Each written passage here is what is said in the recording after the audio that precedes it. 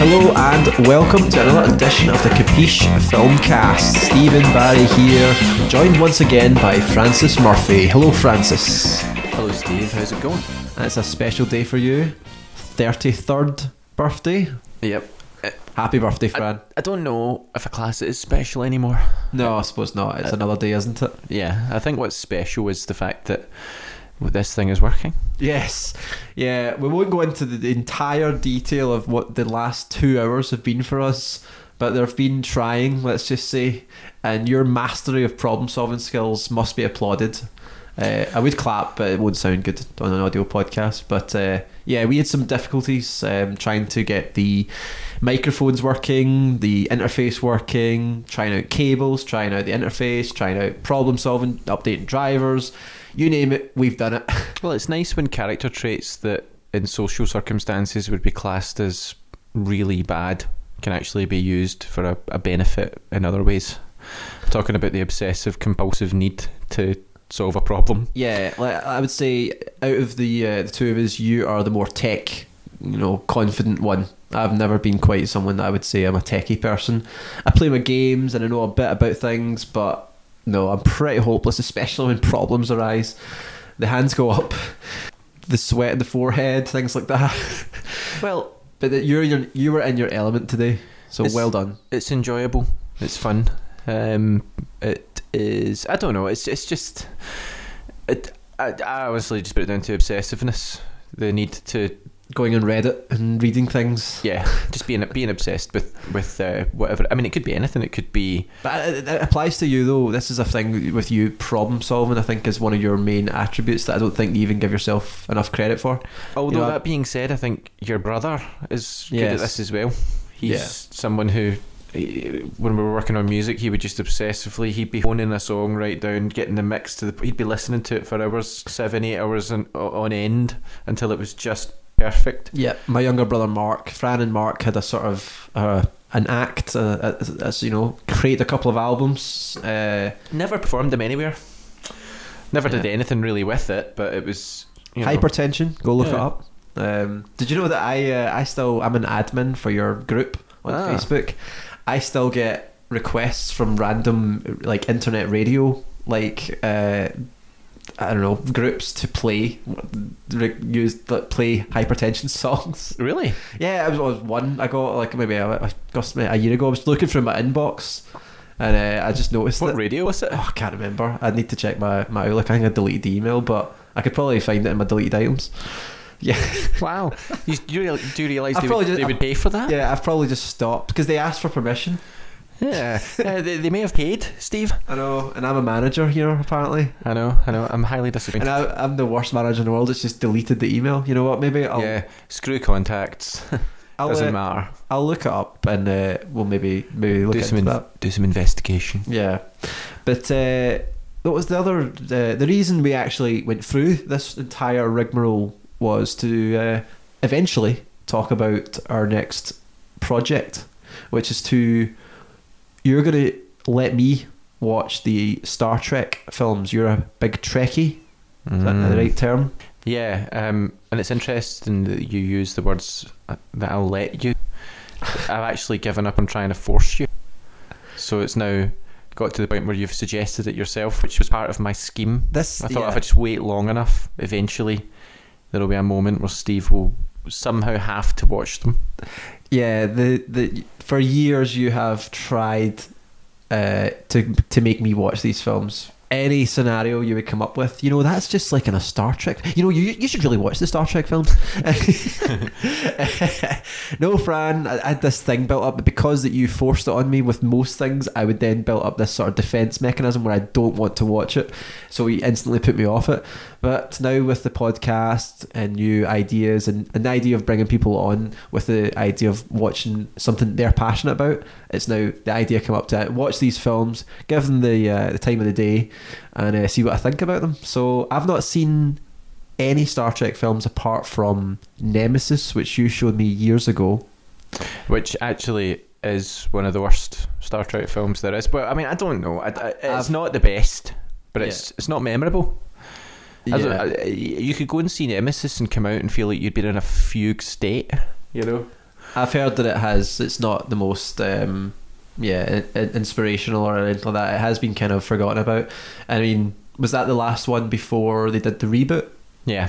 Right, so and it says something. Aye, that usually is an indicator of something like that. I've obviously watched the 3 reboot films, varying degrees of success there, I would say. Yeah, they're all right. I mean, well, actually, the first one, the 2009. I think that's popular opinion, is the sort of success of that trilogy now, because it doesn't look as if there's anything coming out. Well, we could do a whole podcast on how much I hate Star Trek Into Darkness, and Star Trek Beyond actually was okay. That's again that aligns with a few journalists I follow on podcasts. Their opinions of that reboot is 2009 film great, Into Darkness not so great, and Beyond was a bit Well, it's actually quite lucky for Benedict Cumberbatch that it came out a number of years ago, because if he'd been cast as Khan today, he would have been pilloried by the media. I know. So, you know, it kind of came in before a lot of that stuff was going on. I remember being outraged at the time because Khan, he was played by a Latino guy in the original film, but the Latino guy was supposed to be, Khan was supposed to be a Sikh. But I suppose, you know, in those days, foreign was foreign, so he had an accent, and he wasn't a white guy. And I remember being really irritated when they cast Benedict Cumberbatch simply because of canon. I thought, this doesn't make any sense. You know, it doesn't, does it? How could Benedict Cumberbatch is not a Latino guy? Yeah. Again, I haven't not seen The Wrath of Khan. I didn't know anything about the character. I just know he has some significance in the Star Trek lore. But so I didn't. None of those feelings impacted my watching of it. I just felt the film was a bit average as an action film. But having heard what Star Trek fans think about it, I can see why there's some major issues with that film. We'll obviously come to that, because I think the project we're going to do is we're going to go through.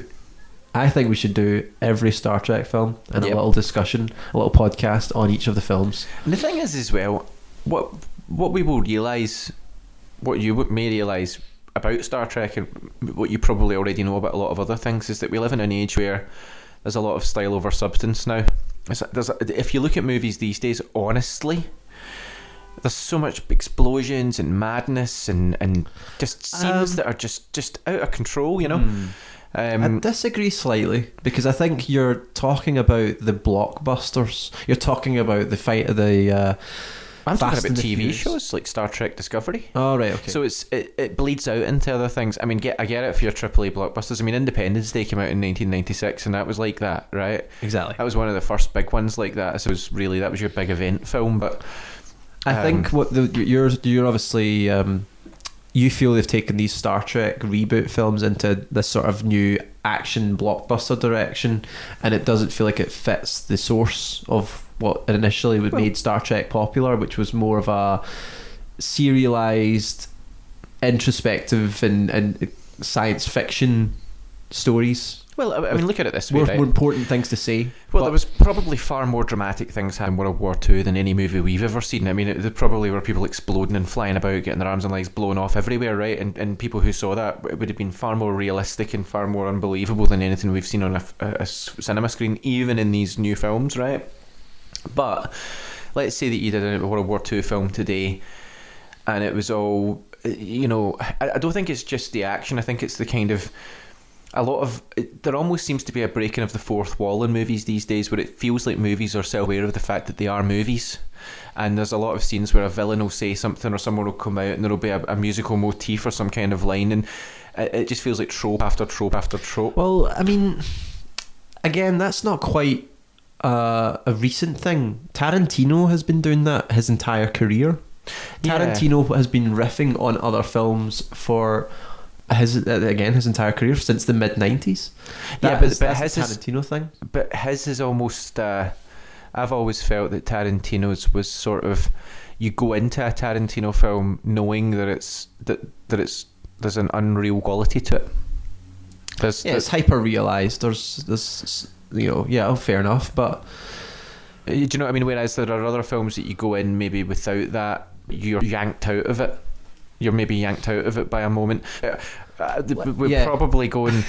We could do 50 podcasts. Fran's in one. cynical view on modern day films is an entire separate podcast. But there's I certain feel things I won't talk about anymore because I actually don't want to, because it actually makes me depressed. So it's Yeah. probably best to look at old stuff because it's just enjoyable. Yeah, brings you back to that childhood era, optimism, things like that. When everything was new, everything was fresh. You didn't know what was riffing on what, things like that. I think it might be a sign that we're getting older, that we're noticing these things because we're seeing so many films now. Youngsters don't. Yeah. So that, I think it might be, that's why it's seen as when you're older, you look back and everything was better in my day, you know.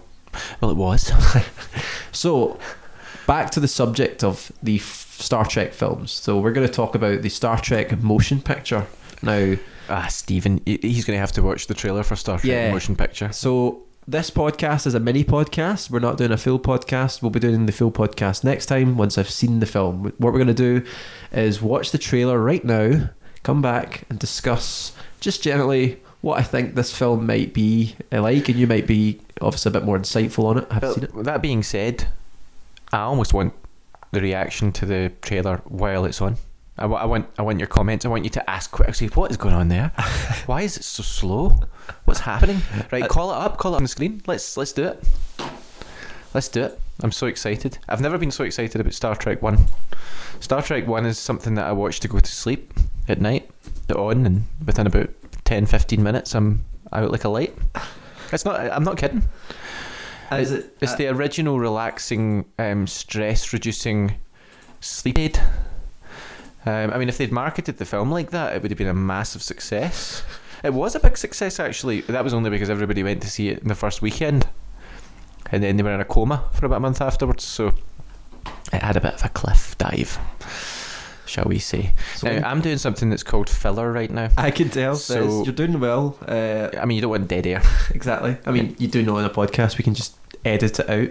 I know, but I don't believe in that. I believe in the reality of what we're saying, even though this has been cunningly edited to sound natural. So now the trailer is showing this film. When did this film come out, Fran? Do you know? Oh my god, is that the...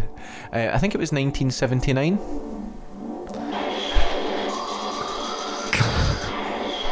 Wow. So travel forward with us 300 years into the future to confront the greatest mystery ever to threaten. I mean, that imagery looks actually pretty cool, I'd say. Well, the graphics aren't too bad. Captain Kirk, an alien object of unbelievable destructive power, is less than 3 days away from this planet. Gotta love Shatner. And Scotty, yeah. Offer my services as science officer. I'm actually really looking forward to seeing this. Scotty, and joining them on their mission, Commander Will Decker. Looks like Chris Pine. Navigator Idea. I'm sorry. That you left Delta for? Or that you didn't even say good? Now, how much of the TV show should I have seen at this point? Well, they kind of designed the films to be a soft reboot so you could watch it straight away, but the good thing about it is you can actually... Now that sound effect has changed, thankfully, in the film, but you can actually... a lot of people would go back and watch the original show because of the films. They were quite intrigued to see these characters who are in their 50s and 60s when they're young. That's probably why films are brought out, because it gets awareness to bigger audience. William Shatner and these guys, they played their characters from 1967 to 1990. Well, my God, Leonard Nimoy played Spock up till 2009. Yeah, an amazing You don't achievement. get that length of time usually. No. Film-wise, Logan, Wolverine. Yeah, I saw that. Hugh Jackman played him in 2000 and finished in 2017. I mean, that is dated, that final shot. Yeah. That is, yeah, I'm intrigued. Some good imagery. I mean, Roddenberry production. A yeah. Robert Wise film. All right. Wise. Robert Wise, very famous. I think he did. What was it? Robert Wise did. It wasn't The Sound of Music, was it? I don't know. I'm afraid I'm a little, something like that. little ignorant to the. It was some sort of massively successful film. In fact, crazily enough, in Star Trek 6, the main villain is played by Christopher Plummer, who is one of the main characters in The Sound of Music. So there was some quite big names that were drawn into I mean, you had who is it that played the professor in Back to the Future? Christopher Lloyd. He's a baddie in one of the Star Trek films. Oh, really? Star Trek 3. Oh, he'd be great. Oh, okay, yeah. What we'll do is, I think, once we've watched all of these films and done our own little review of them, I think it'll be good to do a ranking at the end of where we collectively see the Star Trek films from best to worst, or a top 10 or something. Yeah, I love that idea of a final review, a final listing of them. So have you got any? What are your preconceptions about Star Trek then at the moment? What do you know about Star Trek? Especially, well, think about the original series. Because bear in mind, we've got 6 original series films and then 4 Next Generation films. Was there not a film that was the 2 of them? That was the 7th one, yeah. Right. The original series I watched as a kid. I remember not episodes, but just moments. Mostly Shatner and Spock on like different planets and mingling usually with attractive female aliens, for whatever reason. Yeah. The early stuff I don't really remember a lot. I know the characters, Scotty and McCoy, Uhura. Mm-hmm. Really reaching into my Star Trek knowledge, just pulling out phrases now. What's the little tech they use? What's like the tricorders and all that? And communicators. Yeah. Well, those were the basis of mobile phones. The wee flip phones. Yeah, I feel like a lot of the tech now is probably not that impressive. We've got a lot of it. We just need somebody to be able to send themselves across the world. Well, to be able to beam up and beam down, that's the main thing we haven't figured out yet. But what's interesting is, let's take for example, here's the thing that you'll get from Star Trek, right, that you don't often get from other things, right? Now, let's take Scotty, right? So when you watch the original series, you see Scotty and he must be in his early 40s, and you follow Scotty through all the way up until he's, in fact, Scotty appears in the Next Generation. This isn't a non-spoiler because it's got nothing to do with the movies, but after all the movies were done, Scotty then decides to retire and he goes off on a ship, but that ship crashes and Scotty has to, through some technical wizardry, kind of puts himself in stasis, and then about 70 years later he's found by the Enterprise of Picard, and then he's brought back on board. So he's about, in real terms, he's about maybe late 70s at this point, and he's on the new Enterprise with Picard and all that, and all of his friends are dead and he feels useless and all of the stuff's too advanced for him, right? And he goes on the holodeck and he calls up the old bridge of the Enterprise from the 60s, and he sits there and he's got, some whiskey or whatever it is, and he's and it's just this empty bridge, and he's just says a little thing to everybody who's not there.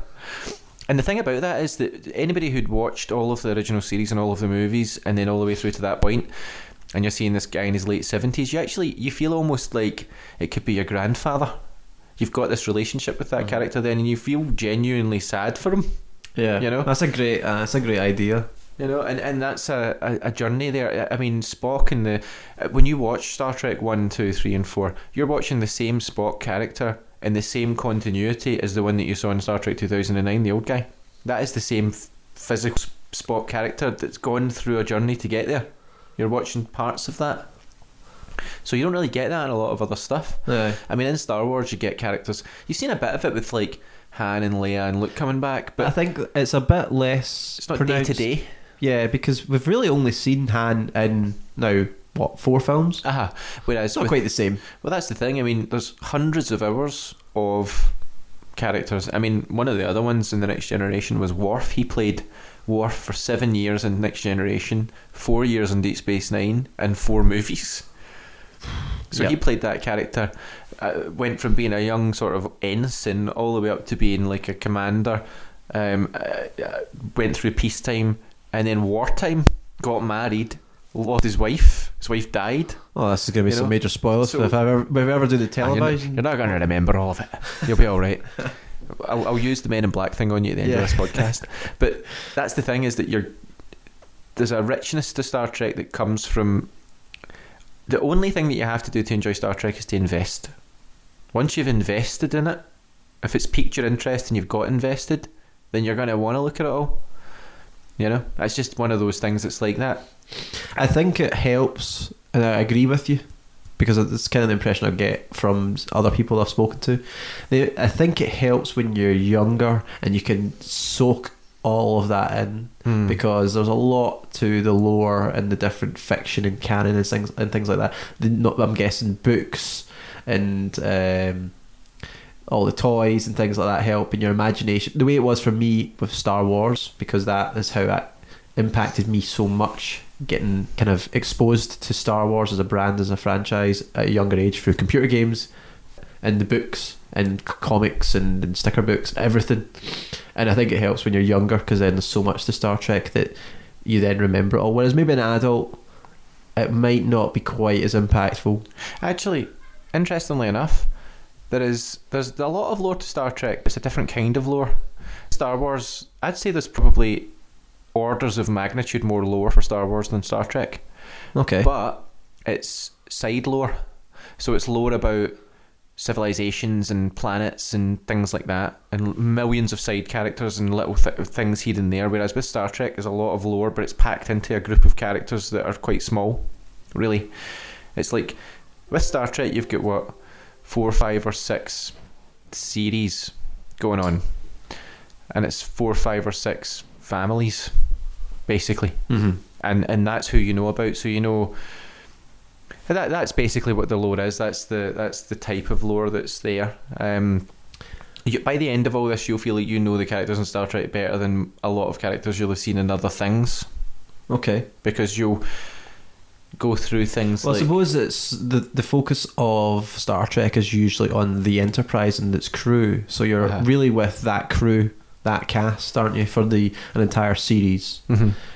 Star Wars is different planets, different factions, and there's obviously a focus on the central characters, but there's also some significance given to Cy Snootles, and you know, all the books have created like this whole Cantina books and things like that, because they were just given a second 10 seconds of in the films, but they were somehow impactful to people in that way, whereas Star Trek has a big focus on its main cast, on that Enterprise for that series. But it's also the human side of it, because Star Wars, I love Star Wars, but Star Wars isn't human, really. It's in another galaxy, and it's not in our history, but it doesn't deal with it like... Maybe it does to a certain extent. I think it's trying to now. I think it's trying with it. Like, Rogue One tried to really bring a grey area in, and a bit more like take it out of the black and white of fantasy. That Star Wars is evil versus good. Well, I mean, I'm talking about things like, and again, it's the long drawn out stuff of, like, say Captain Kirk, for example. You see him as a 35-year-old youngest captain in Starfleet, extremely arrogant and full of himself. Doesn't make time for relationships other than effectively one night stands, and then as he gets older, he's on his own, gets into middle age. Accepts a promotion to Admiral and feels like he's not out there doing anything important anymore. Has a crisis on his 50th birthday, finds out he's got a son he didn't know about. Then that son, well, I'll not say, but there's stuff there that, you know, and he's having a conversation with a woman. They're both in their 50s, talking about when they'd obviously slept together 20 years previously as a one-off, and this child's come from that, and you know, this insecurity about getting older. There's a character that you've actually watched go from being 35 to 50, and that's only halfway through. Yeah. And then from 50 on to being a legend, like to being someone who's people talk about in Starfleet Academy, and they say, well, they read about all the adventures of Kirk. They say that to him. So you're seeing someone go right the way through. In fact, with Kirk, you see him from his prime through to his death on screen. So there's, you know, these are things that all of us can understand. We understand what it's like to feel like we're at our peak. We understand what it's like to get older. We know what it's like to have surprises and unexpected things happen and have regrets and feel like we've made wrong decisions. That's a character there. A very real character. And I think the dynamics as well that Star Trek probably created were maybe a bit more interesting in terms of the Spock and Kirk relationship and the duality of the two personalities. Yeah. Well, there was the triumvirate. Spock, right. McCoy, and Kirk. Well. Yeah. It was like the Trinity. I think there's more emphasis though on Spock and Kirk, though. I feel like those two they were so different from each other. But yeah, I'm looking forward to bring it back. I'm looking forward to going through this process Yeah. and to seeing what ones I prefer, if I like them all, whatever, you know. I know there's some rocky ones, definitely. It'll be interesting. I know that one of them's a bit silly. They go back to Earth and stuff like that. Well, that one's actually was one of the best Oh really? ones. Oh really? Generally, the rule. When I heard about it, I just thought of the Red Dwarf episode Back to Earth, and I just cringed instantly. Well, the rule with Star Trek tends to be odd numbered bad. Well, But that's it's not- changed with the reboot. Yeah, but each one of them. I mean, even Star Trek 5 is classed as one of the worst ever of all time, and I find it hard to watch that film. But there are a number of character moments in that film that are excellent, even there. So, This is a good way to. We're sort of just broadly covering the films and our sort of thoughts on them. This is kind of what this podcast is about. This will be good to, once we get really ingrained into each film, we'll do an episode on each. I think that'll probably cover today, I would say. Not much more to say. Aye.